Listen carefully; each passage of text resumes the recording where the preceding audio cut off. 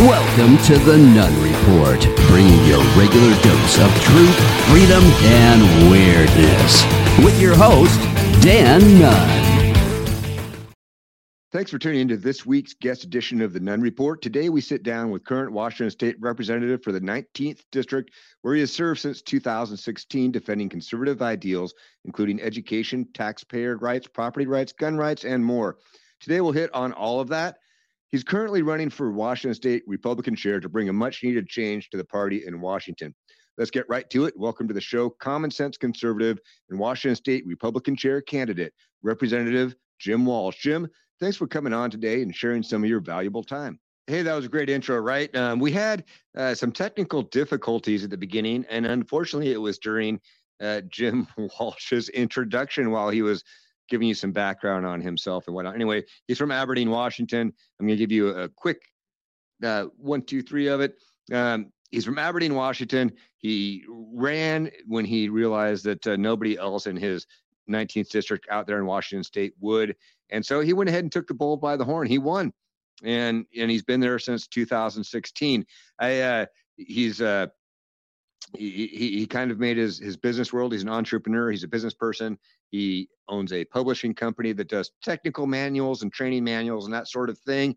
And so that's kind of his background. And you're going to come in as we start this show, you're going to come in the middle or tail end of how he was introducing himself and what was going on. Again, I apologize. There were some technical difficulties. They were unavoidable. And when you kind of have your own one-man show like I do, or as I call it sometimes, a one Dan show, then those things are inevitably going to happen from time to time. Anyway, hey, enjoy the show. It's good. It's long. Watch it. It's worthwhile.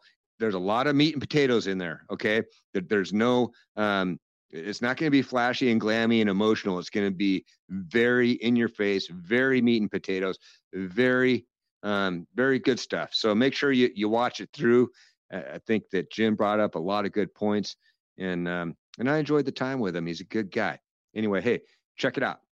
Completed in the last year or two, and our district is completely red now. It is represented not just by Republicans in Olympia, but by conservative Republicans.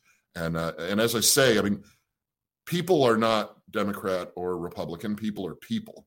And the people in my part of the state are conservatives. And they've realized that, at least at this point in time, Republicans represent their values better than the other guys do. And our local electeds, our county commissioners, and our local mayors, and now our legislators are all pretty conservative people out here now. That's good. That's good. So now you've been, so it's 2023 now. So you've been in the bowels of Olympia here for a few years. And I think obviously you've seen what the rest of us have seen, and that's that the state Republican Party has some real issues on direction and actually, balance and support for I think candidates that represent more the Republican Party. And so now you're running for Washington State Republican Party chair. How does that work? What is that, and what sort of directional and cultural changes can you make from that position? I mean, what effect can you have there? Maybe a lot of people I'm not even sure if I know what it is. No, a lot of people don't know what it is.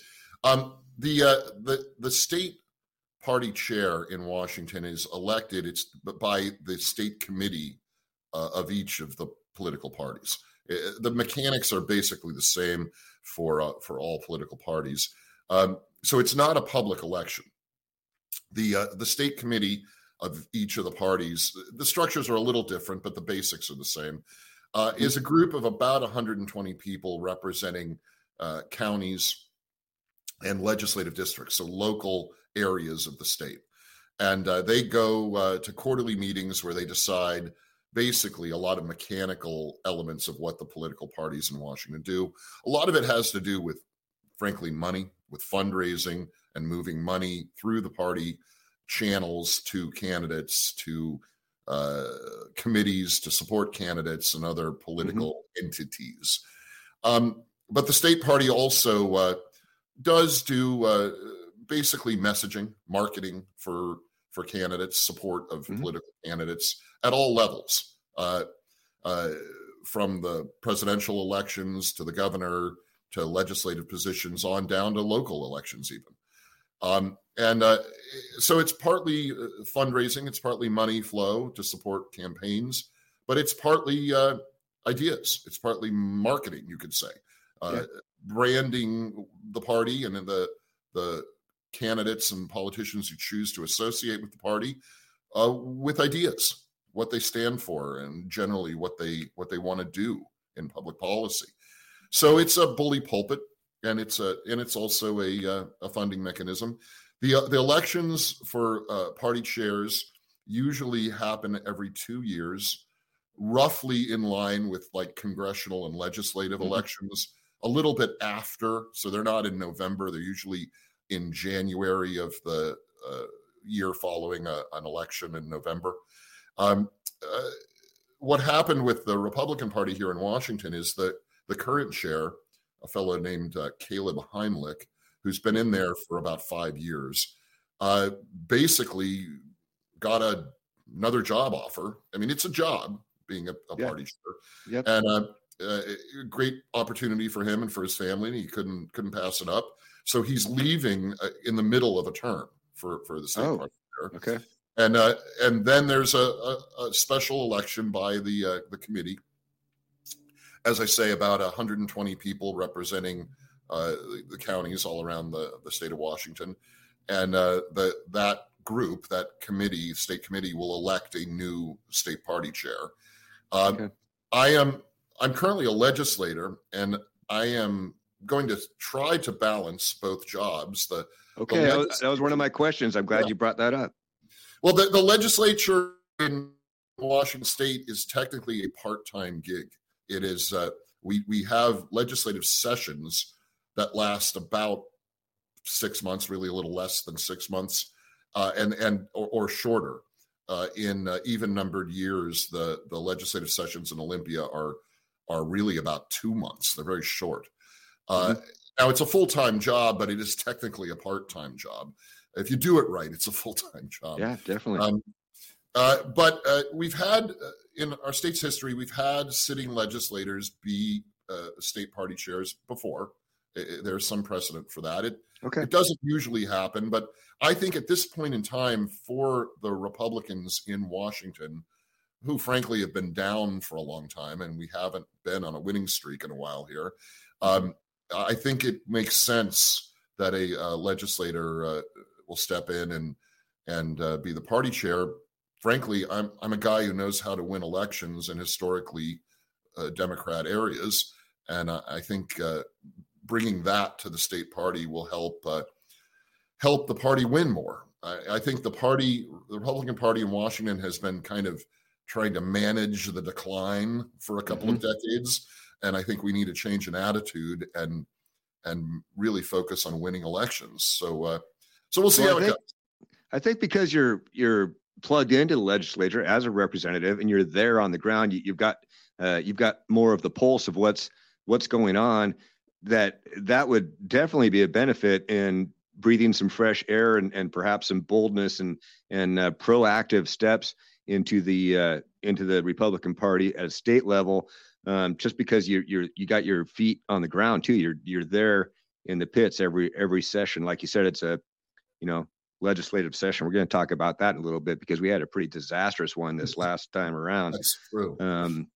So one of the things that I see that, I always take a look, we talked a little bit last week, but I didn't get a chance to dive in, but I looked around and, you're big on education. Like a lot of people, we look at this state and we go, man, what is going on? We keep dumping more and more money into this. They keep raising our taxes. They keep raising our property taxes. Now, I don't have a problem paying taxes to support education and to support the public facet of that. But it seems like it's extremely top heavy. We have some of the lowest scores in the country as far as our test scores go, even though we have some of the highest spending per capita. And I don't know. I don't know how do you fix that? I mean, what are your thoughts on that? Well, it's a big issue. And you're right. I mean, K-12 education, or what the state constitution calls basic education, is not a partisan issue. I mean, conservatives, liberals, progressives, radicals, whoever you are, people generally agree it's one of the things that government should do and try to do well. And we've screwed it up. Those proficiency scores, whatever the metric is, and we've changed our testing systems several times in the last decade here in Washington, and that's an attempt to try to obscure and hide the fact that scores are falling. And it's a new thing. I mean, 20 years ago, Washington State's K-12 education performance was among the highest in the country. Our test scores were at the top of the heap. And just in the last 15 years, a little bit less than 20 years, they've started a decline to where now they're not the bottom, but they're close to the bottom in the United States. And as you said, I mean, if you break out our numbers here in Washington, we spend on average about $18,000 per kid per school year on K-12 education. And that's high. That's higher than most states. Yeah. And for that, we get proficiency testing that is in the bottom quarter, really, of the test scores around the country. That's a bad deal. And we got there because we've forgotten who the K-12 education system, school system, is supposed to serve. It's supposed to serve kids. And it's gotten screwed up to where there are many layers of bureaucracy in our K-12 education system. And those bureaucrats think that the system is supposed to serve them. That it's a giant jobs program. And they've lost their track. They've forgotten they're there to serve kids, to give kids a good education. And they've become very careerist. They become very credential focused. It's no secret that the public school system in Washington has become really fixated on getting kids to university, college, and not giving them a good general education. And I was talking with a guy who is an IBW electrician and works in their apprentice program. A very good system. And he was saying that, they get kids out of high school or in some cases out of college. And he was complaining to me that these kids coming into their apprentice program don't know geometry at all. And if you're going to be an electrician, part of the apprentice program is bending pipe. It's bending conduit pipe to wire places. And he said these kids, they can't do 30-degree angles. They don't know what 30 degrees means when they're bending pipe. And they have to teach them geometry so they understand how to make pipe bend right so it connects to each other and they can run wire places. And that's tragic. That's tragic, Dan. I mean, that's the kind of education kids need to know. Do you think part of that is the amount of time and energy that's is put on social issues, not just in society as a whole, but also in our education system? And it depends on the school district. Obviously, it depends on the makeup of that school and the PTA that's involved in that school and all of that. That's a given. But it seems like a lot of schools, and especially the part that makes the news a lot, is the fact that, we're teaching kids how, if you don't like who you are, you can just become somebody else. And, we need to have equity and we need to accept, and those are important things. I'm not saying they're not. But is the classroom really the place where those things ought to be taught? Because these are historically parental duties and, generational duties and cultural duties, not the duty of the state funded school system to teach your children how to think on a social level. What do you think of that? It's the corruption of the system. There's no doubt that these bureaucrats in the system, and let's back up and talk about how we structure our school system in this state. 295 school districts around the state of Washington, local elected school board members. So the people in those areas elect the school board members, usually 5, sometimes more, who make policy decisions, decide what to focus on, who to hire, what to do at the school district locally. Traditionally, this state, as most states, puts a lot of authority in those local elected school districts. So being a school board member has traditionally been an important position. I mean, it's not as glamorous as being in Congress or something, but there's a lot of power in it. There's a lot of responsibility in it, and that's a good thing. The drift in the last 20 years or so has been to take that decision-making authority away from the locally elected school boards and migrate it up into the bureaucracy at the state level. The state agency that oversees K-12 schools in Washington is the Office of the Superintendent of Public Instruction, OSPI. And the state superintendent is an elected position. It's elected on the same cycle as the governor, 4-year term. It is a nonpartisan position. So people who run for it do not claim Republican or Democrat or Libertarian or Green or any political affiliation. They are independents, and that's okay. That's good. But it has had a bit of a confusing effect in that people don't really know who they're voting for. It's one of those, it's kind of like judge elections. It's hard to research somebody that has no platform or, their belief system or even, where they come from, right? Or their background. That's exactly it. And the last several superintendents, elected superintendents at the state level, have been very left-wing, frankly. They've been very progressive. I mean, I don't even think progressive is the right word. They're very left-wing.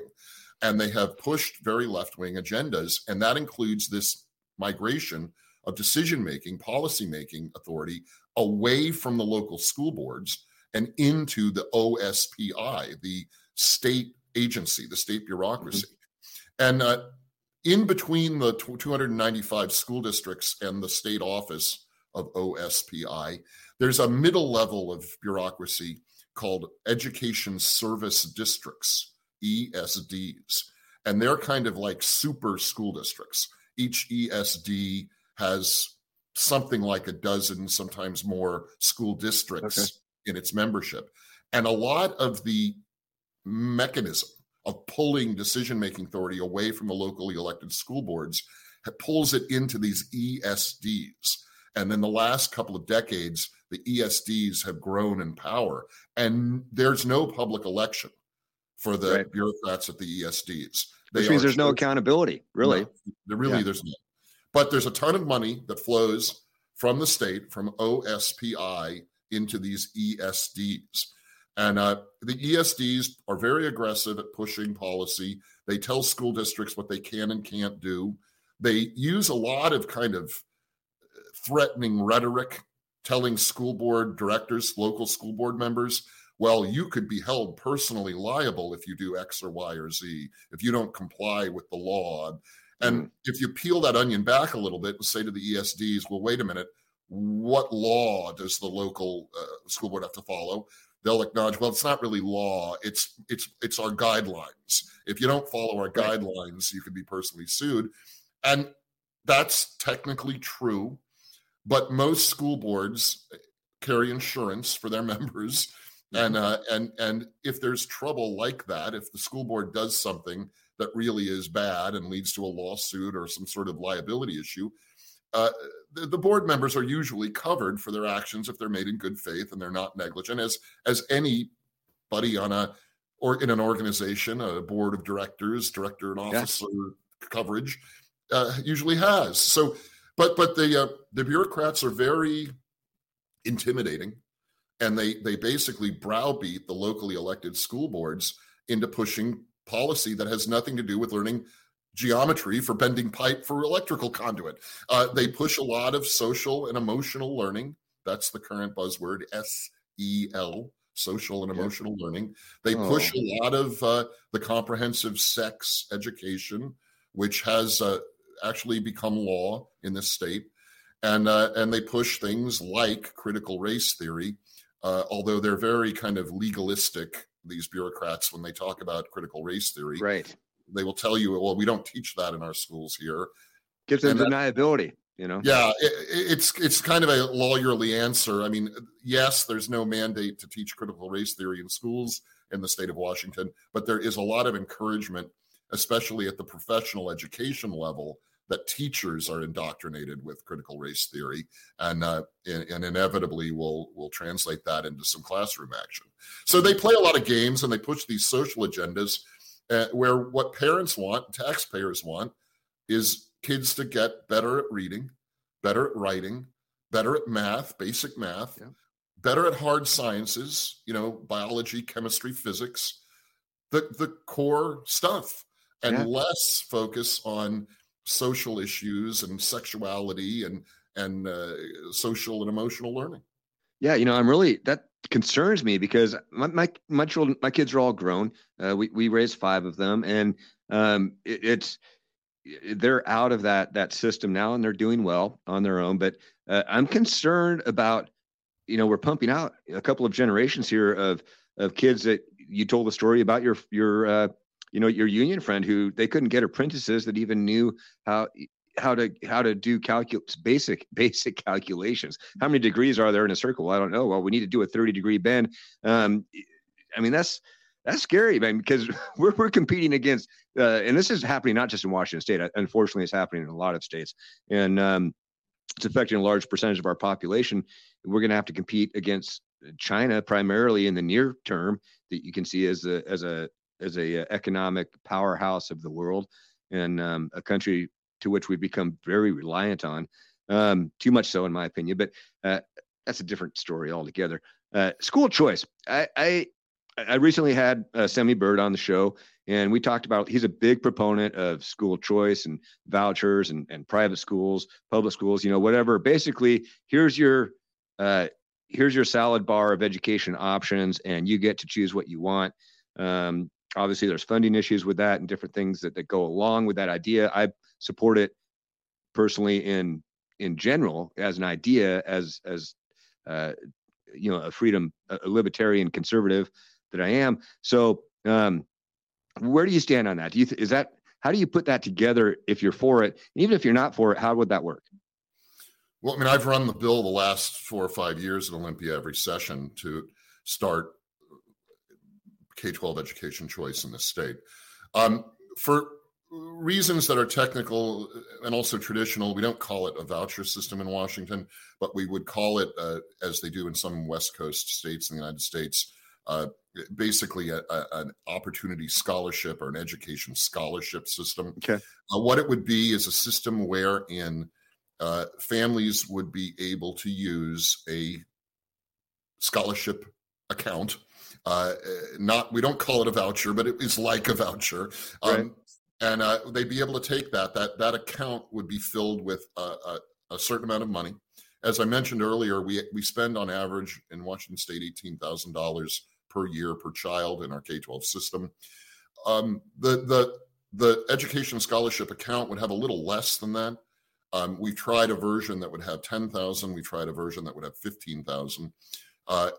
And that money would be available in a chit, basically a non-voucher voucher. Right. A device that the family can use and bring that money to whichever school it would choose to put their child. And that could be a public school. It could be a public school in the district next to where the family lives. It could be another public school. It could be a private school. It could be a Catholic school. It could be a Christian school. It could be a Muslim school. It could be any kind of school. It could be homeschooling. And the money could be used to, buy curriculum, buy textbooks for a homeschooling program. The family would have the broadest range of choices how to use that money. Because the amount would be a little less than is currently apportioned to students in the public school systems, the school district would actually get to keep some of the money currently budgeted for each child. Makes sense. It would be kind of a win-win. The school district would be able to concentrate its resources on those kids who are enrolled in its schools and then actually end up with a little more per student as a result of the system. And so it's structured in a way that makes sense. It is absolutely like sunlight to vampires for most of the progressive legislators in Olympia. Why? Control? Because they believe that school choice is destructive of the public school system. That is not true, but they are ideologically driven and they drink the Kool-Aid, basically. They will not consider school choice. It's similar to the debates around charter schools in this state. Yeah.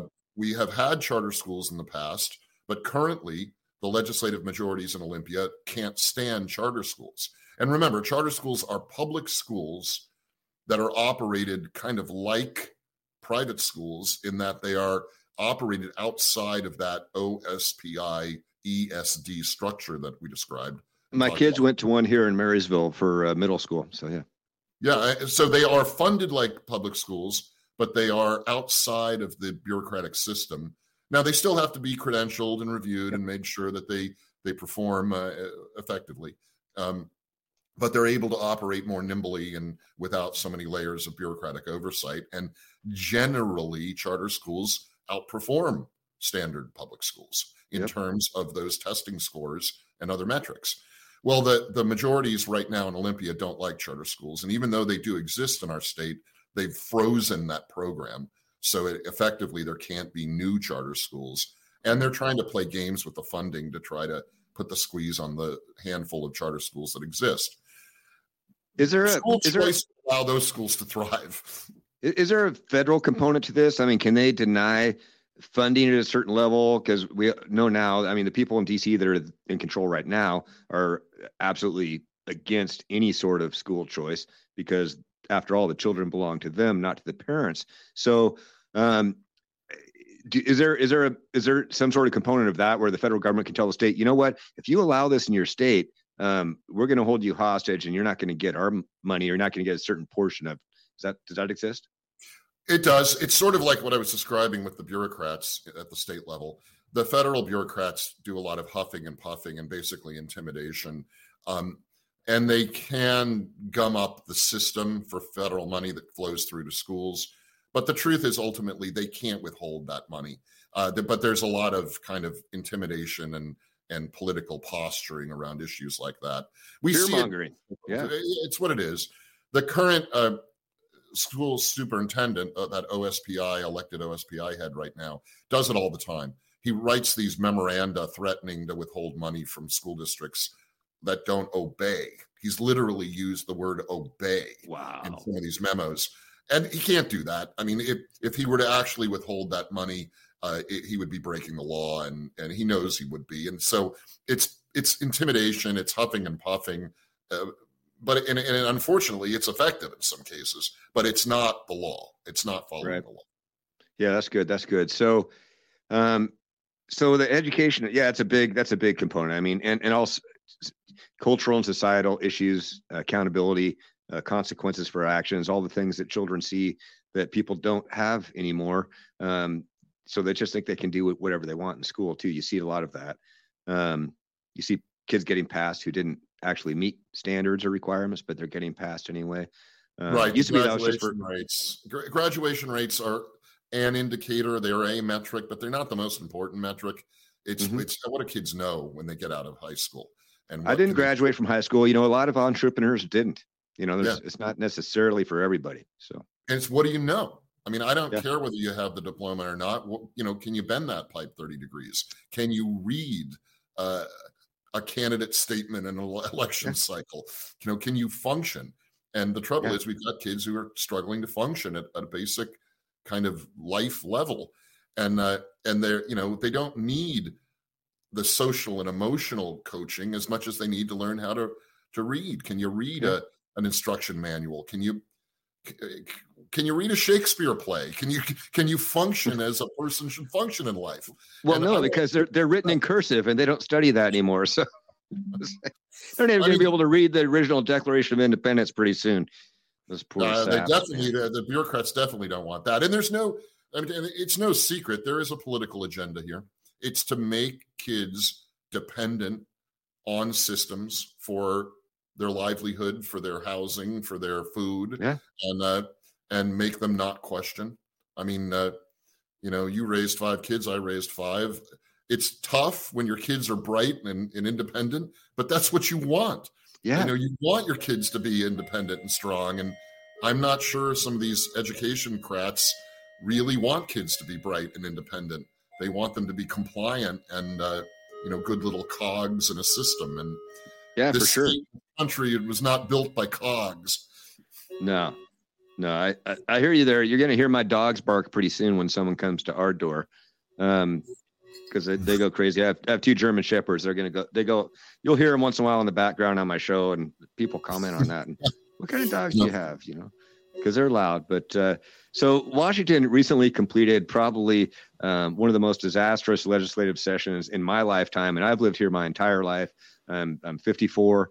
I grew up down in Ballard in Seattle, and went to Ballard High, all of that. And I've followed, my dad was a Reaganite. I've followed politics pretty closely since the early 80s because of that. And so I look at what happened in this session, and the taxes that were imposed, the rights that were rescinded from, Second Amendment rights, property rights, all these new taxes going into play here. It's just, it's astounding how quickly it happened. It's like, wow, 6 months ago, we didn't have cap and trade, even though that's an older law. I get it. And just went into effect. I was able to go purchase a so-called assault rifle, one of those scary looking guns. It's just a rifle. And now I can't do that. We have a new payroll tax that's come into play here. The first state in the country to put one of those in. I don't think Jay Inslee has ever seen a tax he didn't like. And, what can we do? Are there things you can do, I guess, from, assuming, let's say you're in the chair of the Republican Party. And we covered this topic a little bit when we talked last week. It seems like our legislature, even some of the Republicans that are there, are very kind of just go with the flow type of people. And these are your colleagues. I get that. But the system perpetuates itself to exist rather than serve. And how do we get back to a point where it serves the public instead of taking from the public? Well, that's a first principle. I mean, that's what this state and this country were built on, that government is meant to serve people. It's meant to be subordinate. People are the boss. The state constitution is a brilliant document. People get sick of me saying this, but one of the reasons I love living here is our state constitution is one of the best state constitutions in the country. In many ways, it's superior to the federal constitution.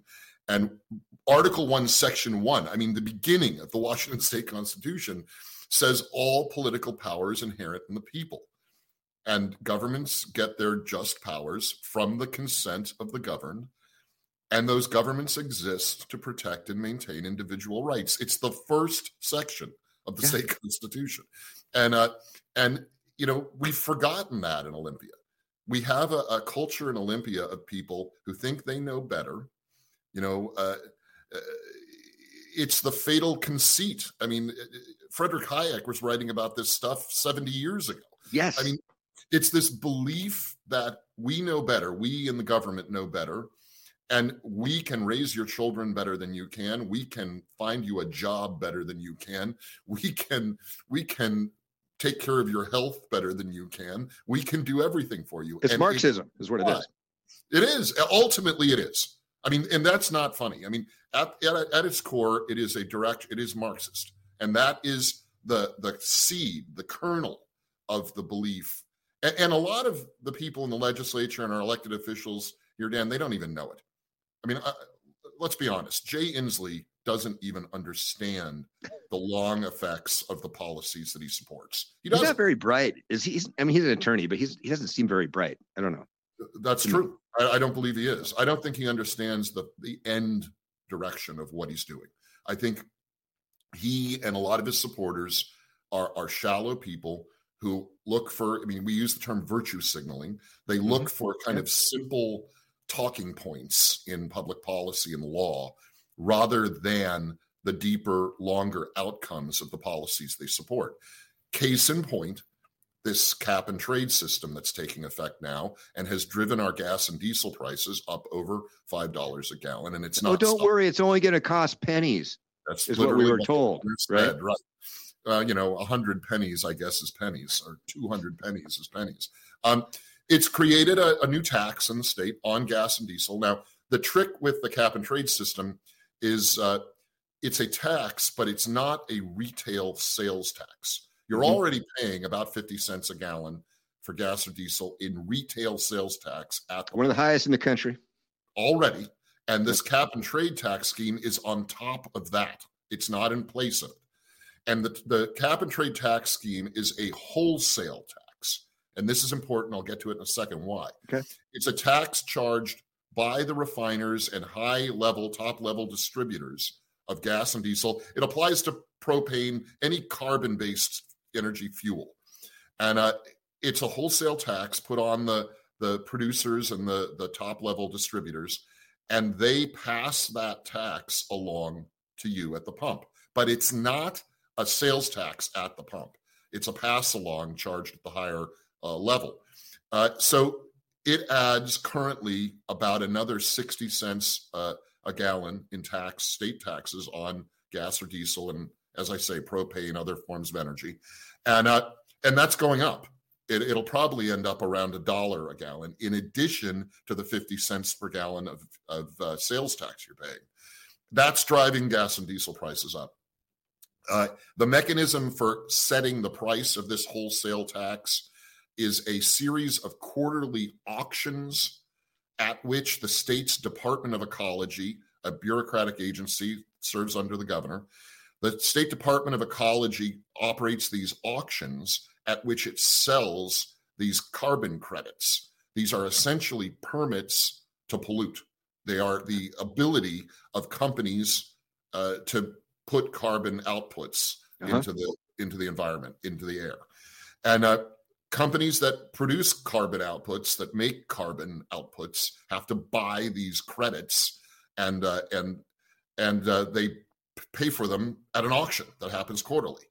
The pennies per gallon false statement that the governor made about a year ago, before the system took effect, was that these auctions would only cost the producers a small amount of money, pennies per gallon it would translate into. And he's wrong. Currently, the cost is about 60 cents per gallon, and it's, as I say, it's going up each quarter when they do the auction. So that passes along to the individuals. You have to pay. It passes along as a higher wholesale price of gas and diesel, which you have to pay at the pump. Now, why is it important that this new tax is a wholesale tax, not a retail tax? Because the 18th Amendment to the Washington State Constitution says that sales taxes on gas and diesel, the proceeds, have to be spent on road maintenance. And that's actually a good thing. I like the 18th Amendment. You may not like paying that tax when you pump a tank full of gas, but at least your money is going into road and bridge maintenance, as it should. The wholesale cap and trade tax doesn't apply to the 18th Amendment. A loophole. They found a way. And it ends up getting spent on, stuff that has nothing to do with our transportation infrastructure. It gets put into the general fund and can be spent on whatever cockamamie scheme Jay Inslee or other people come up with. And that is terrible. And it was designed to get around the 18th Amendment's restriction on road and bridge maintenance. And the least we need to do is change the cap and trade tax scheme so that it has to operate in the 18th Amendment and go to roads and bridges. Right. The most we need to do is just repeal it. Yeah, it's astounding to me that these politicians, they think they can increase costs on businesses and not think what they think the businesses are going to eat that. They're not going to eat that, man. That's not how you stay in business. Especially, the energy business is not high margin to begin with. They're making pennies, and they make money on volume. So and people just don't understand that. It's like we can't have an income tax in the state either, but somehow they found a way to pervert that, and they finally got a liberal enough state Supreme Court to withhold it, to hold it up, that now we can have a capital gains tax. As a small business person, this LLC, I file as a subchapter S. This has devastating effects on business and employees and things like that, and they don't do. They live in a fantasy world where they think that that there's no ripple effect, and there's a very real ripple effect, right? Oh yeah, the whole thing around the income tax is a debacle. So they live, as I said, they live by this shallow virtue signaling rhetoric, and their notion of private sector business is corporations. Corporations are evil. We need to get rid of corporations. Of course, they take political contributions from every corporation there is. All of them. But they, it's a talking point. Corporations. The cap and trade is one example. The capital gains tax system that you just mentioned is another of this shallow, kind of frankly stupid approach to public policy and tax policy. So yeah, in our state, the state constitution pretty clearly says it's not that an income tax is unconstitutional. You can do an income tax in Washington, but it says that all forms of taxation, including any income tax, would have to be uniform across all types of taxed asset.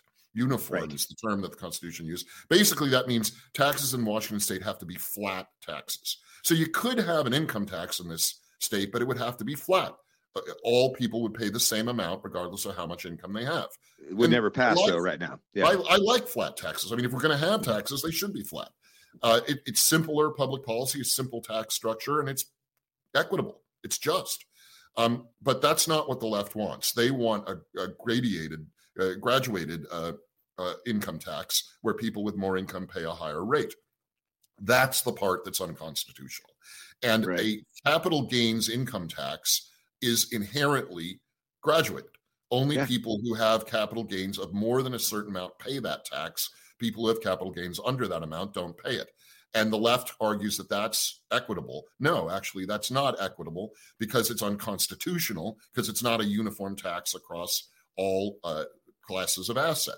Gotcha. And the system in our state has long held that income is an asset. It's like a house. It's like a stamp collection. It's like anything you might have. It's an asset. And a capital gains income tax is a tax on an asset.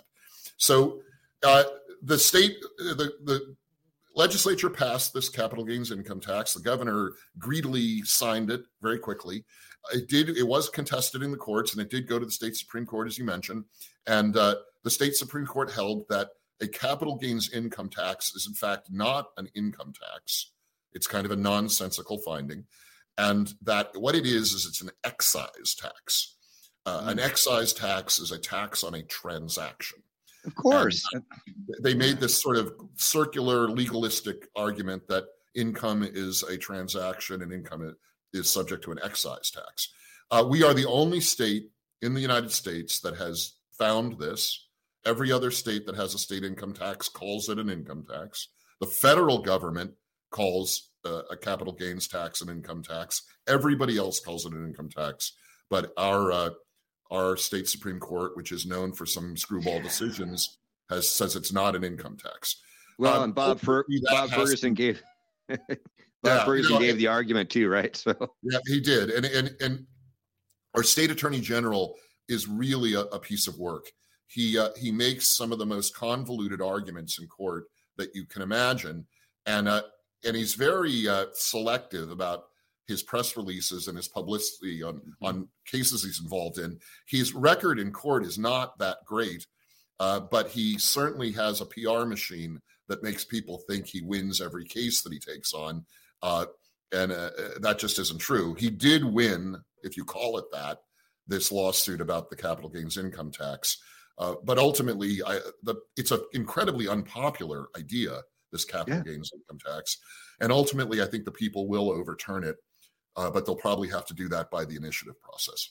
Yeah, and that's something I wanted to talk about was the initiative process as well, because we do have that in our state. It's a great thing, and we have the referendum process as well, one that we have going on right now, and which is hugely important, which I want to touch base on as well. But as far as the initiative process, and it seems like. I've talked with Tim Eyman a lot. He's, pros and cons. I mean, he's done some great things. He's done some kind of odd things, but I think he has some good ideas, and definitely he started in the right place. The initiative process, though, it seems like the voters in Washington, they find a way around it. I mean, and the stadium comes to mind, RTA comes to mind, different things that the voters said, no, we don't want this, or things were overturned via initiative process. The car tabs thing, of course, which Tim is famous for, is one. And man, now, but somehow they find a way to pervert it and subvert it and go around it. And they're basically subverting the people's will and the intention of the will, the initiative, the referendum, or whatever.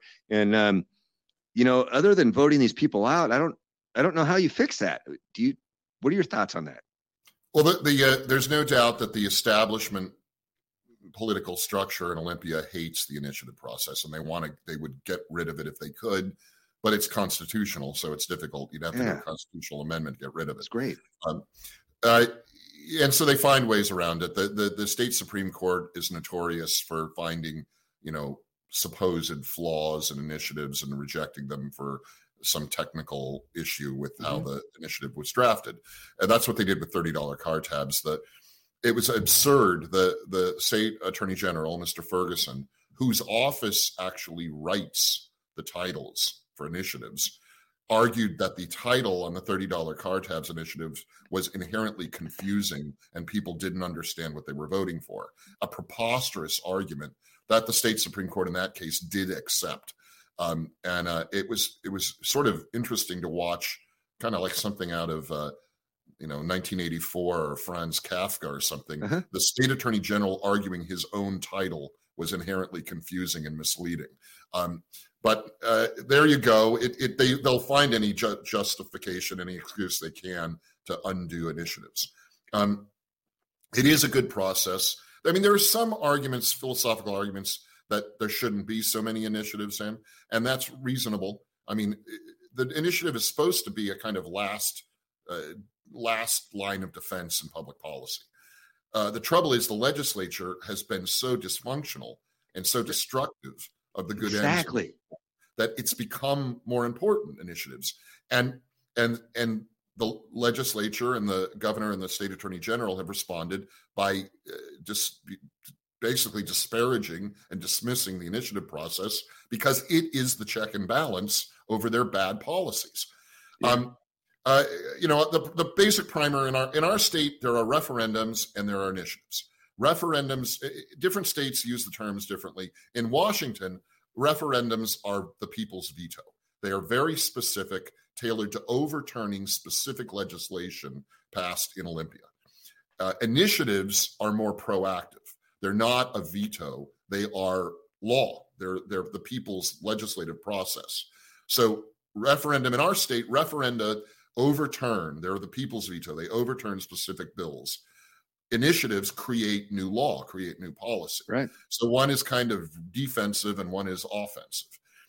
So right now we have a referendum out that would overturn Senate Bill 5599, which is an anti-parents' rights bill passed on a partisan party line vote in Olympia and signed greedily by the governor with his nervous shaking hand. And basically, the mechanics of it are convoluted, and the rhetoric around it is very misleading. People say it's a transgender rights issue. It's not really. That's part of it. What it is mostly is a parental rights issue. We've seen what happens when we give this government more control, right here in Washington State. They say, even regardless of the intention of it or what they say, it is written and structured in such a way that, taken to its extreme, you're talking about perfectly healthy households that have regular family interactions, some of which don't always go good between parents and kids. Hey, you know what? I'm sorry you think you're a girl, but you're actually not. Okay. Oh, wow. I'm going to go cry to the local shelter, and this shelter doesn't have to inform. I mean, imagine being a parent. And I don't think a lot of people around the country, even maybe they do. This made national news for, a split second of the news cycle. Right. But imagine your kid is gone and you're reaching out to law enforcement. You're reaching out to, you're scared to death. You're worried. I mean, yeah, maybe you had a family argument. Maybe there was a disagreement or something. Maybe a school counselor got involved and decided that they knew what was better for your kid than you did. And all of a sudden your kid's gone. You don't know where they are. You're calling all over. They're not required to even tell you. And while they're in the shelter, by the way, they can receive state affirming, gender affirming care from the state, right? The law enforcement and schools are prohibited. They're forbidden to tell the parent in that scenario where the child is. And remember, these are not abusive or neglectful parents. But that's how they defined it, though, was they said it was abuse. That way they can do it. And that is false. People who say that this 5599 is to prevent abuse and neglect of children, that is a lie. It does not require any establishment of abuse or neglect. We have existing law that handles abuse and defines it, sets up the process for dealing with parents who are abusive or neglectful. This is new. This is separate of that.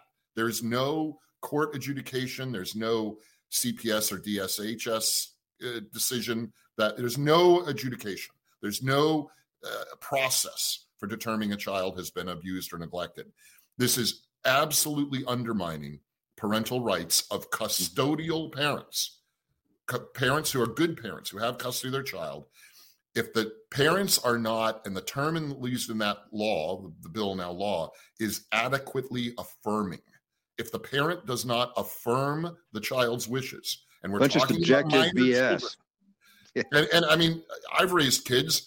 I mean, it's your duty as a parent sometimes to not affirm what your minor child wants to do.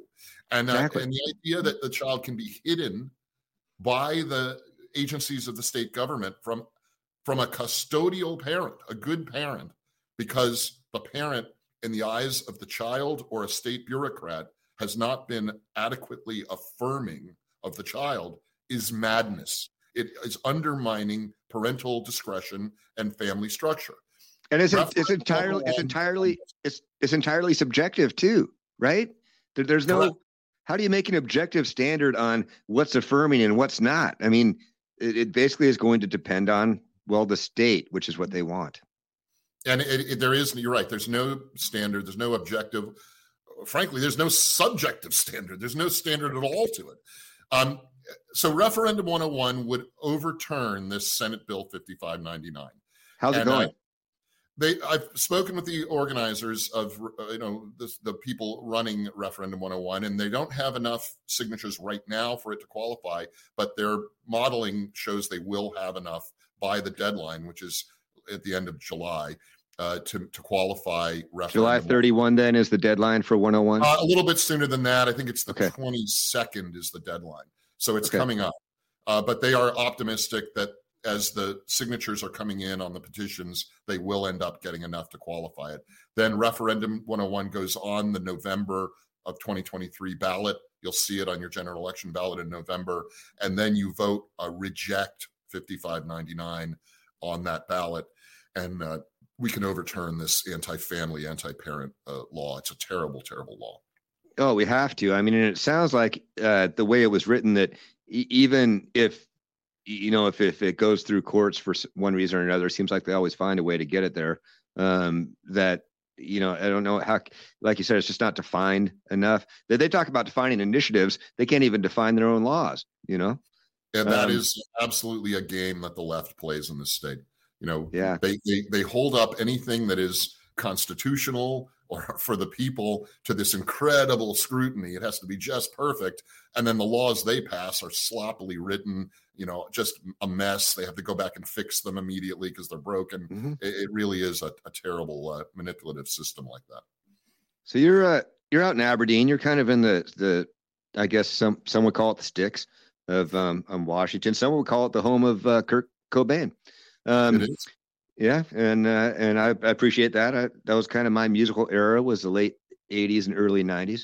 And so you probably have some thoughts and feelings about firearms, I would imagine. One of the things that we did in this state, of course, even though that they're used in hardly 0% of the crime. I mean, it are the scary looking, those black rifles with the stocks on them and the pistol stock or handhold and all that. AR-15s, I call them assault rifles because they're scary, right?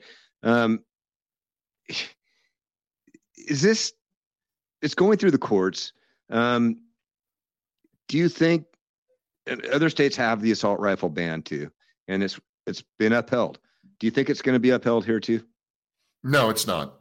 Uh, yes, some states have experimented with these bans. The federal government experimented with a ban in the 90s. They eventually backed away from it, abandoned it at the federal level.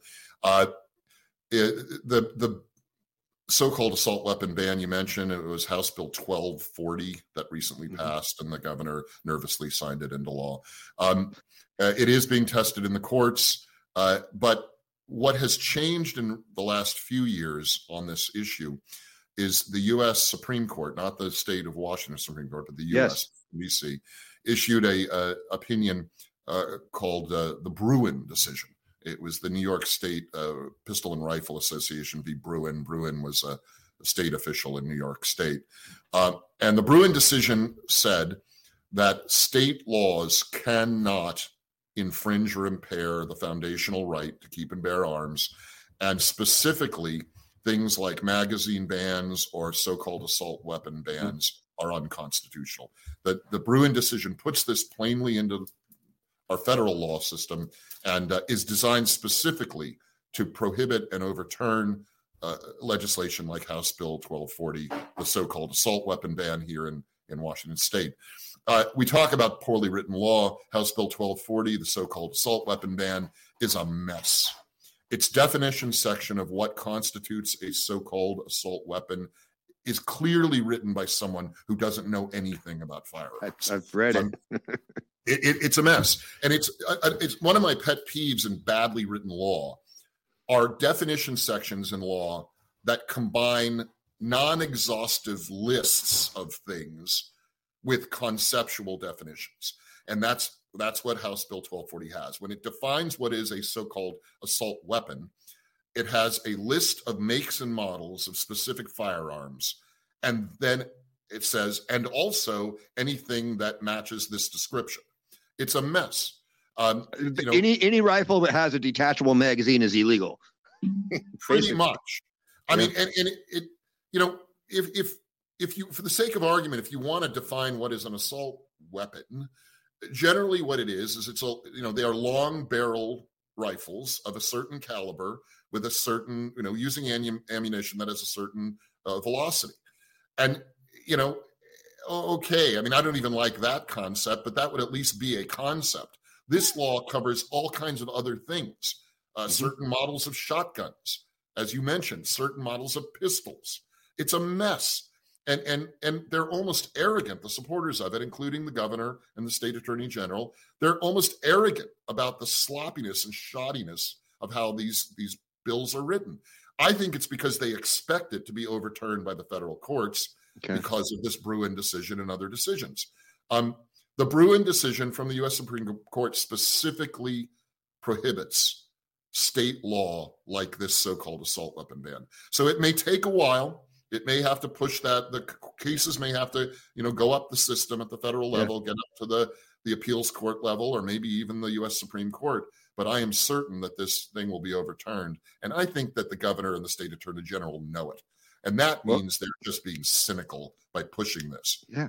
Well, hopefully we'll have either they're so arrogant because they've been getting their way for so long. Hopefully we will have a new governor in place by then, so that we don't have to, maybe we can pass some different common sense laws and we can get a little bit of a backbone behind the Republican Party here in the state so that we can stand up to what's been thrust upon us for so long now. 38 years it's been since we had a Republican governor in this state. That's when I look at that, I'm like, my God, that's like 2/3 of my life. I don't even know, and even in the last Republican governor we have, I mean, it wasn't anything astounding. So we've got two people running for governor, it looks like this year. So we're basically going to have a Republican primary. Inslee, King Inslee, as I like to call him since COVID, he took his King hat off, his Burger King hat off, and put it off to the side. Finally, he was the first in and the last out. Of course, we knew that's how it was going to be. But we got two guys now, Semi Bird and Dave Reichard. Reichard obviously has a ton of experience. He's a colleague of yours. You've served with him in Congress. Semi also has experience serving this country for most of his life, although in a different capacity. And I like both of them, and I think they both bring something strong to the table. It's going to be fun to watch them explore each other and bring out different ideas and thoughts. I think having more than one person involved is a good thing, because I think it's going to create conversation and debate and get a lot of different ideas out there. Right. I'm not going to put you on the spot. I'm not going to ask you who you prefer, but maybe you can talk a little bit on both. I don't know if you know Semi much, but you know Dave. And what does it mean? And do we have a chance to even get another Republican governor in this state after so long? And before I turn it over, one thing I will say I really like about both these guys is they're not going to be charging into the race waving a MAGA flag. Now, I'm a huge Trump supporter. I am Trump all the way. MAGA, that's me. That's not going to win a statewide election in Washington State. No way. So you have two candidates that are not, they haven't necessarily distanced themselves from that. They're definitely conservatives, but they're not, that's not the front and center of their campaign. I like that in this state. How about you? Yeah, I mean, you're right about those two candidates. They're not, they're conservatives. There'll be some pressure to say that Semi Bird is more conservative and Reichert is more moderate. That's kind of an oversimplification. I think they're both constitutionalists. I think they're both right of center. They're fairly conservative, but I don't think either of them is extreme. You're going to hear people screaming that they're extremists. They're not extremists. They're both in the mainstream of American political thought and Washington political thought, but on the conservative side. I think that the biggest difference between the two candidates, those two, is more a matter of kind of tone and style. Bird is like a preacher. I mean, he's very passionate. He's very, very well spoken. I mean, he's an orator in the classical sense. Reichert is a little more laid back. He's more like a West Coast type guy, a little more soft spoken. But I think that philosophically and politically, they're not as far apart as the media will probably try to portray them. Both good people. We'll just have to see which version people like better. And I'll say this: you're right. I mean, the book says that iron sharpens iron, and competition is good. It brings out the qualities and skills in people and businesses and politicians. The trouble we've had as Republicans in this state is we have in recent years kind of been undisciplined in how we do our primaries and our election at the early stages. And the thing people say is the Republicans have been a circular firing squad in recent years here in Washington, with too many people running in kind of an unorganized, non-productive way. I think we can be better about that. One of the things that I think we're going to do that you'll see make a difference in coming up in the next election cycle, not this year's. In the odd-numbered years in our state, we do local elections. So this year, you're seeing school boards and city councils and things like that. But for the next federal and state election cycle next year in 2024, we are going to move the state's convention, this Republican Party convention, earlier in the year. Traditionally, it's been in midsummer. We're going to have the convention instead in the spring, probably sometime in April of 2024. At that convention, we will nominate, the delegates of the convention will nominate Republican candidates for statewide offices and federal congressional races. And that should, it's a good nominating process. It's the one we use anyway. We just haven't used it effectively because we do it too late in recent years. So it'll clear the field out earlier. And I think there'll be less infighting and less damaging primaries. And we'll have our house in order earlier in that election cycle. So we'll know in April of 2024 with some certainty who our nominated candidates are for things like governor, for things like Congress. And I think that will rationalize the process. It'll give the nominated candidates more time to raise money, more time to get their messages out. And I think it's going to be more effective. Can we win the governor's seat in 2024? I believe we can. The party needs to be better organized. It needs to get our nominated candidates out in front of people earlier in the election cycle. And the party needs to be, frankly, better at ground game. It's one of the things a political party can do, is organize boots on the ground, canvassers, doorbellers, old-fashioned person-to-person politics. And our party, the Republican Party in the state, has not focused on that enough. It's meant to. It's talked about doing that. Right. But it hasn't done a good job of it. So we will focus the party more on that infrastructure, campaign infrastructure, organizing and building. The other guys, the other party, they're very good at it. And we need to basically take some lessons from how they do it to get to a place where we can win. And we can, Dan. We can do it. I've been preaching it, man. I think Ferguson would be worse than Inslee. I think he's more arrogant. He's probably a little bit smarter.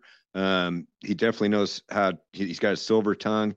I think that's one of the things that I've really been adamant about is that we can do these things, but we've got to play this by the same set of rules, man. That you can call I call them extreme commie Democrats. You can call them whatever you want. Their ground game is on. They have got it good. They circle their wagons. There's not as much infighting, and they get behind their candidates of choice, and then they mobilize the masses of their base to get out there and get it done. You got to respect the hustle. Jesse Kelly always says that is respect the hustle, regardless of if you agree with it or not. And I do. And the Republican Party needs to as well, because if they don't figure that out and get there, and hopefully, getting you in an odd year for the replacement of the chair, hopefully that can help us get there too. That's how we did it in my part of the state. We built a campaign structure that is people. It's people-based. It does not rely on TV ads and radio ads. Now, we still do TV ads and radio ads, but the focus of my campaign structure has always been basically doorbelling, going and talking to people who want to talk at their doorstep.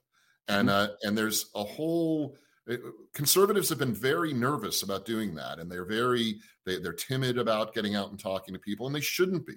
Our core values of individual rights, of family as the building block of our society, of the right to own property and defend your property, the right to expect excellence in our public education, not mediocrity and social engineering. These are basic things that are our issues. We win on issues, Dan. When we talk, if you take the R and the D away from topics, concepts, and present them to people, the people of the state support conservative. They support conservative law, and we just have to do a better job of getting in front of people and reminding them of that. Yeah, well, it's a difference between making a logical argument versus an emotional argument. The Democrats are really good at tugging on people's heartstrings. Patty Murray, I put something out on a tweet earlier today. She's like, no matter what they do, they're trying to create someone to be the victim, because if they can keep the victimology mentality among their people, then they can control them. And it's sad to watch. And I think people just get stuck. I mean, they're like zombies almost. They get stuck in this mode of, I'm going to do whatever the party says. And then nothing changes and they wonder why.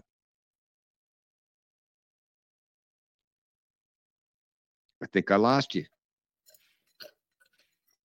You still there, buddy? Yeah, we I don't know if it's me or you, but we got a little wonky, but I can see you now. Yep, I got it now. You're kind of fading in and out. Maybe there's a glitch in the matrix. I don't know.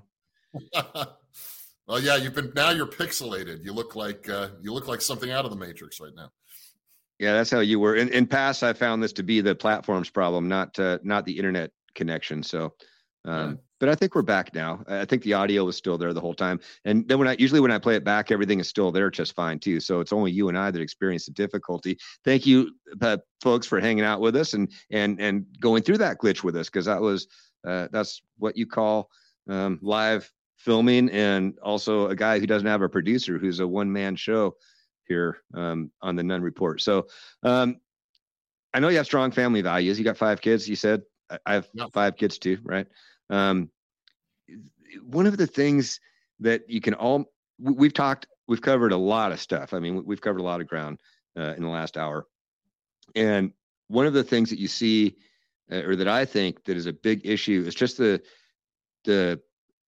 dismantling, and some of it's systemic, some of it's I think intentional, of the nuclear family, and having the mother and father in the household, and raising your children and communicating with them and doing things with them and that sort of thing. And that's been, not only has it become less common, it's almost become a bad thing, where they're trying to disrupt the nuclear family and change the nuclear family. And that's changed in turn society. And we brought up Marxism earlier in the show, and this is a path and a Rules for Radicals. I mean, that's a great, Saul Alinsky too. That's another great reference that people should look up, is this intentional destruction of the family with the goal of state dominance. And I think that's a huge part of what's going on. Our lack of accountability, our lack of consequences for kids and for criminals and for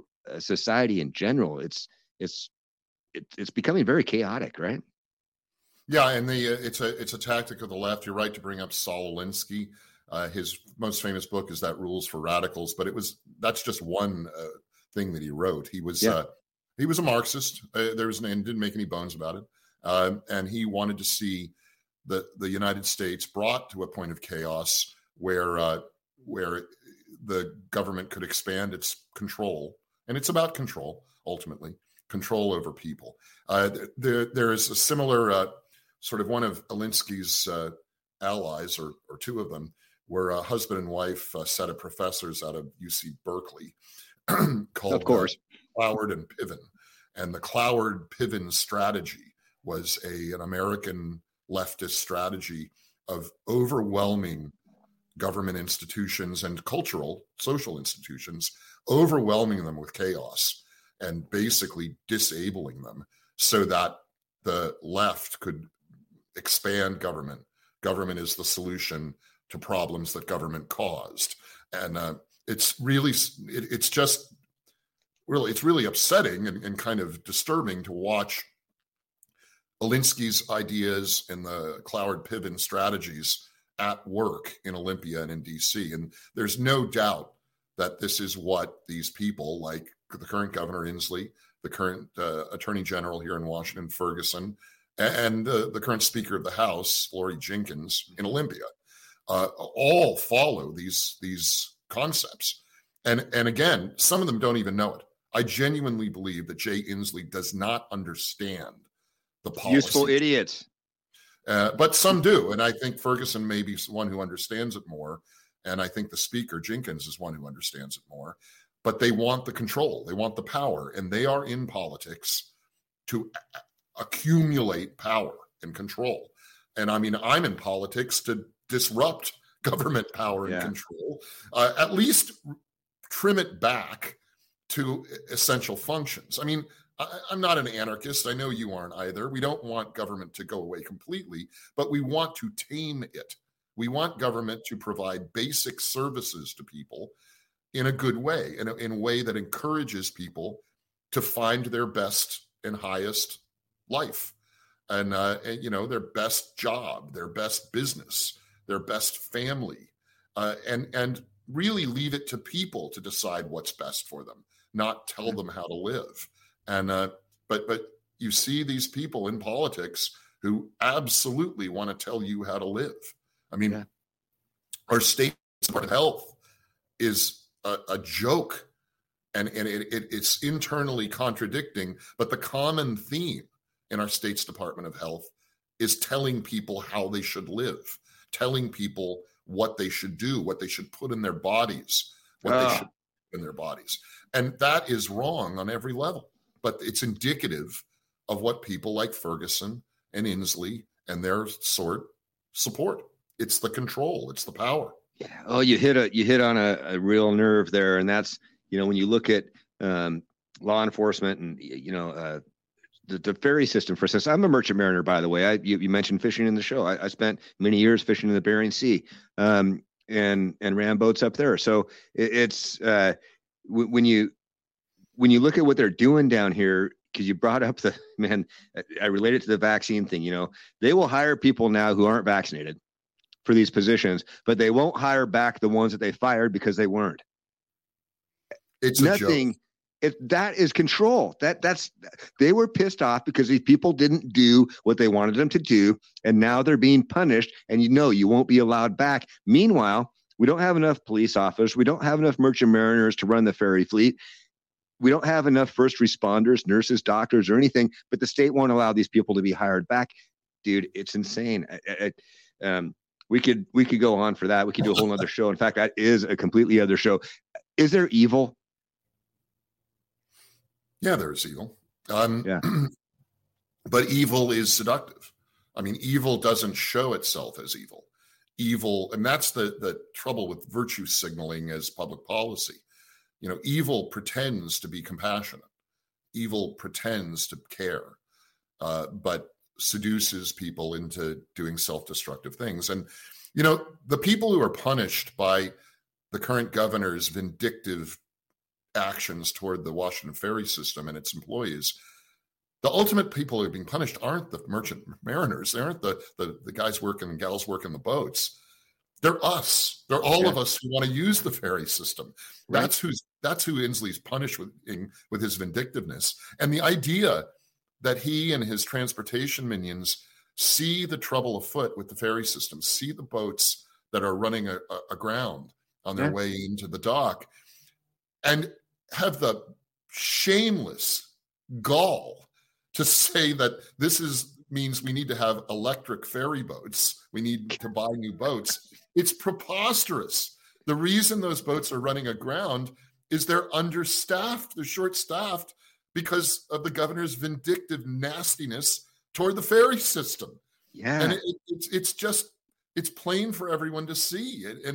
And I think that's a reason that the current governor isn't running again. That the reason that the governor's position is open next year at the next election is, I think even his advisors realize that he has become the emperor with no clothes. I mean, I think people are seeing through this stuff and they're terrified. The left is terrified of that. But this gets back to what we can do. If we, as common sense people, as conservatives, can be a little more disciplined, can be better organized, I think this is an opportunity for us to, let's continue the ferry metaphor, to right the ship. I mean, the ship state in Washington has run aground. We're going to have to pull it off the sandbar, and we're going to have to get it back into port the right way.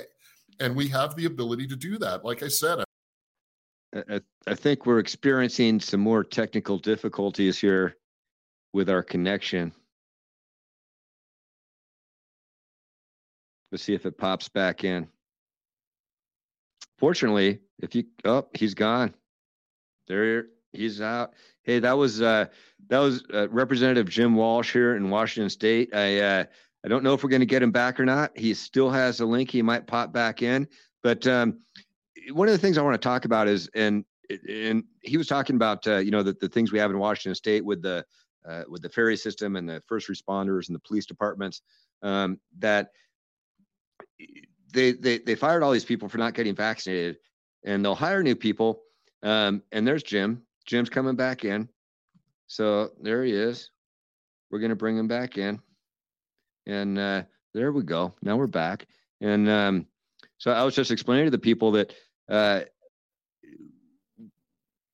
the technical difficulties, first of all, but then the insanity that we were talking about of not bringing people back in that are putting stresses on systems in this state that don't need to be there. It's completely unnecessary. And the vindictiveness and the arrogance and the, I mean, man, during COVID, when every time he got behind that microphone wearing that friggin' mask and sat there with his smug little attitude, completely, it's all about the science. Us Washingtonians, if we just stick together and hunker down. And, oh, dude, man, it was grating. But anyway, moving on. One of the things I tell people is, man, get involved and get. We're talking about the ground game. We're talking about 2024 and shifting this state and this country back to a more of a common sense, sane level. I think it's gone so far left that even moderate and left of center people are starting to go, whoa, okay, this is getting, and even people who are in the middle, Elon Musk. I've seen, as far as us, local people like Jason Rance, I've seen him move further to the conservative side over the last couple of years, and I think it's because the left has just become so radicalized in what they're doing. So how can people get involved? And on the, I always say, well, school boards, county councils, there's you don't even have to have kids in school to run for school board. It's all of it's our communities. And if people aren't public speakers, this is what I do. I don't make money doing this, but I figure I can get word out to people. And this is my contribution on top of some of the financial contributions I make. But someone could just give $5 to a campaign. It all helps, right? What are some ways that you see people can help and get involved? Well, I mean, you can make grassroots contributions, and those are, technology has helped that. It's easy to contribute $5 or $20 or whatever you can afford online to candidates you like, to parties you support. And that is a game changer. That has enabled more populist politicians, political people to go places, to win elections based on many small contributions rather than the usual handful of big contributions from lobby world or other, those corporations the left always talks about. So that is I think that does balance the playing field in politics, especially for local races better. But you don't have to run for office to help the political process. In our state, the parties are built around the concept of the precinct committee officer, PCO. That is an elected position, but it's a local elected position. You are elected by your precinct, which is usually a few hundred people, maybe 1,000 or 1,200. But precincts tend to be neighborhood. They're meant to be neighborhood building blocks in any political structure. Mm-hmm. Many PCO positions are unfilled. Either Democrat or Republican or Green or Libertarian or whatever you are, the many areas, and in theory, a precinct has a PCO for every party, but many precincts in the state have no PCO at all. Wow. County party organizations, so your county Republican or Democrat party can fill by appointment empty PCO positions. That's a thing that most anybody can do. If you have even a little interest in politics in this state, contact your county party, tell them you want to get involved. And if you live in a precinct where there is no precinct committee officer, the county party can appoint you as the PCO of your area. And is it work? It's not, it's as much work. It's a volunteer position. There's no pay for it, but it is an organizing position. And the work usually entails knocking on your neighbors' doors and handing them a postcard or some information about an upcoming election. And it's a way to get involved locally. A lot of people do it. They're not even into politics that much, but they're into their neighborhoods. And, in some cases, it's almost like a social thing to do. It's a reason to talk to your neighbors. And that's good. I mean, that's what it's meant to be. Talk to your neighbors and then tell them about someone like Dave Reichert or someone like Semi Bird or someone like Raul Garcia, who's running for office and is pretty good. And, so many people just don't follow politics that much, and they're open to being persuaded, a friendly persuasion from a neighbor. That's what works. That's what the system is meant to do. And we need to do more of that. People are people. People aren't Democrats. People aren't Republicans. People aren't libertarians. People are just people. They're living their lives. And sometimes they want to know about politics a little bit, but a lot of times they just don't care and they don't want to know. But they want to be informed. They want to know what's going on. And I think a growing number of people feel like they don't know what's going on. They don't trust media anymore. They don't trust newspapers, and they're open to being persuaded. I mean, people always ask me, how did you change the 19th district from blue to red? And My answer is I didn't change anything. The people in my district are the same people they've always been. Politics changed around them. Yeah. And they didn't become anything. They are what they've always been, which is regular people, common sense people. They just figured out that politics has gone screwy and their old lines and alliances don't exist anymore. And they've stayed true to who they are. Politics has changed. And let's let people know that's okay. That's where we are in this state. Politics has changed, and the people just are waking up to it. They're just starting to. Yeah. There's no doubt. I mean, that's a great point. And you look at it seems like every issue is this big, kind of divisive fight where you're either right or left, you're conservative or liberal, and there's so many people that, myself included, that just feel so disenfranchised and just want some common sense, some sanity, and some levity to come back to our country and our neighborhoods. Even, I mean, it's amazing how quickly things have changed. Saul Alinsky wrote that book a long time ago, and it's amazing how long it's taken to come into fruition. But it's the communist way, and that is to play the long game and to look far into the future and just chip away at it little by little, whether it's through the kids, education, all these societal changes that we see going on, dividing people by race, color, finances, sexual orientation, or anything else. And I guess that's probably not a right thing to say, sexual orientation. That's a bad term now, right? I'm not supposed to say that. Oh, well. Your show, you can say whatever you want, Tim. It's my show, goddamn. So, yeah, it's anyway, it's fun, man. It's fun to see. I think you're starting to see a changing in the tide. It feels like when I just research my news, you say people don't trust their local media. Neither do I. I find what I want to find. I go out and search out information. A lot of that comes from foreign sources, even, so that I could have a well-rounded view of what's going on. And it seems like the water's kind of reached the high mark, and that it might be starting to recede a little bit. Do you get that sense? Well, I sure do. I mean, my first election in 2016, I won by like 500 votes. It was pretty tight. And my last reelect in 22, I won by 25,000 votes. So the tide in Southwest Washington has turned. It's not even turning. But I think that is going to spread around other parts of the state and even the country.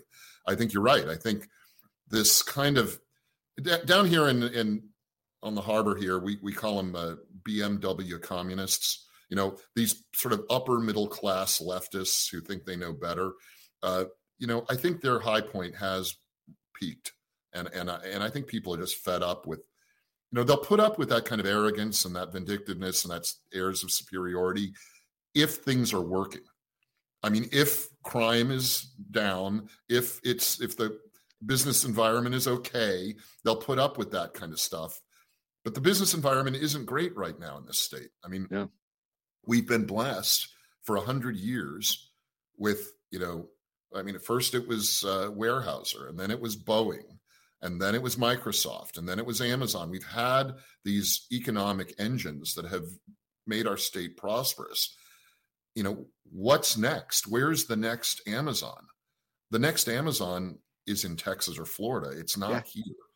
And Boeing is, literally moving to South Carolina piece by piece. Mm-hmm. We're chasing away the engines that have driven our prosperity. And I think people are seeing that. They're getting it.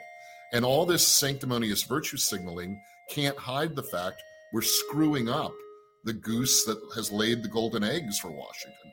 And I think people are waking up to that. And I'm looking forward to how things are going to be in the next few years here. I think we're going to right the ship. I really believe that.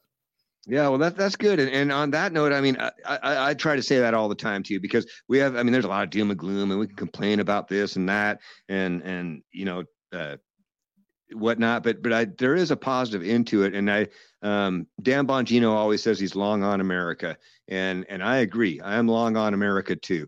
And I think the ideals that the core values of this country are still there.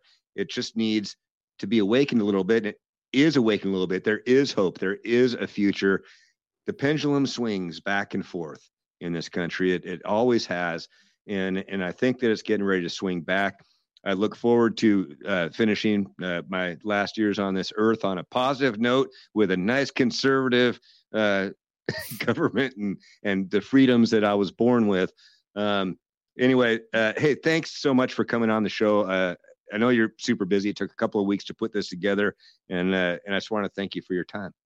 No, of course, and it's good. I'm glad you're doing this, and I mean, this is the future of media. I mean, this is how people are going to get informed. Shows like this, what you're doing. So, thank you for doing it.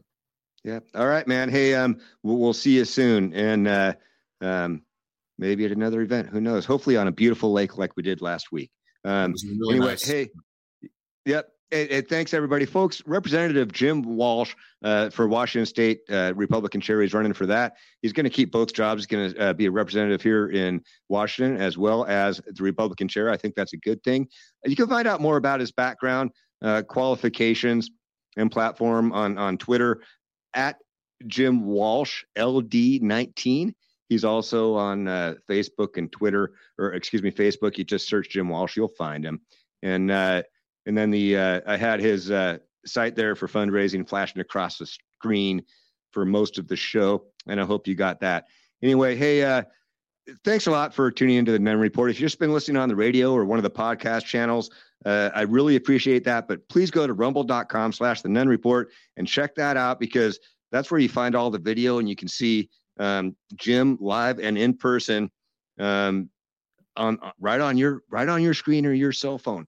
I'm on all the socials at the Nunn Report except for TikTok, because I don't do that commie BS. And I'm on Twitter at Nunn Report only. Anyway, hey, thanks again for watching. And as always, until next time, may the odds be ever in your favor. Cheers.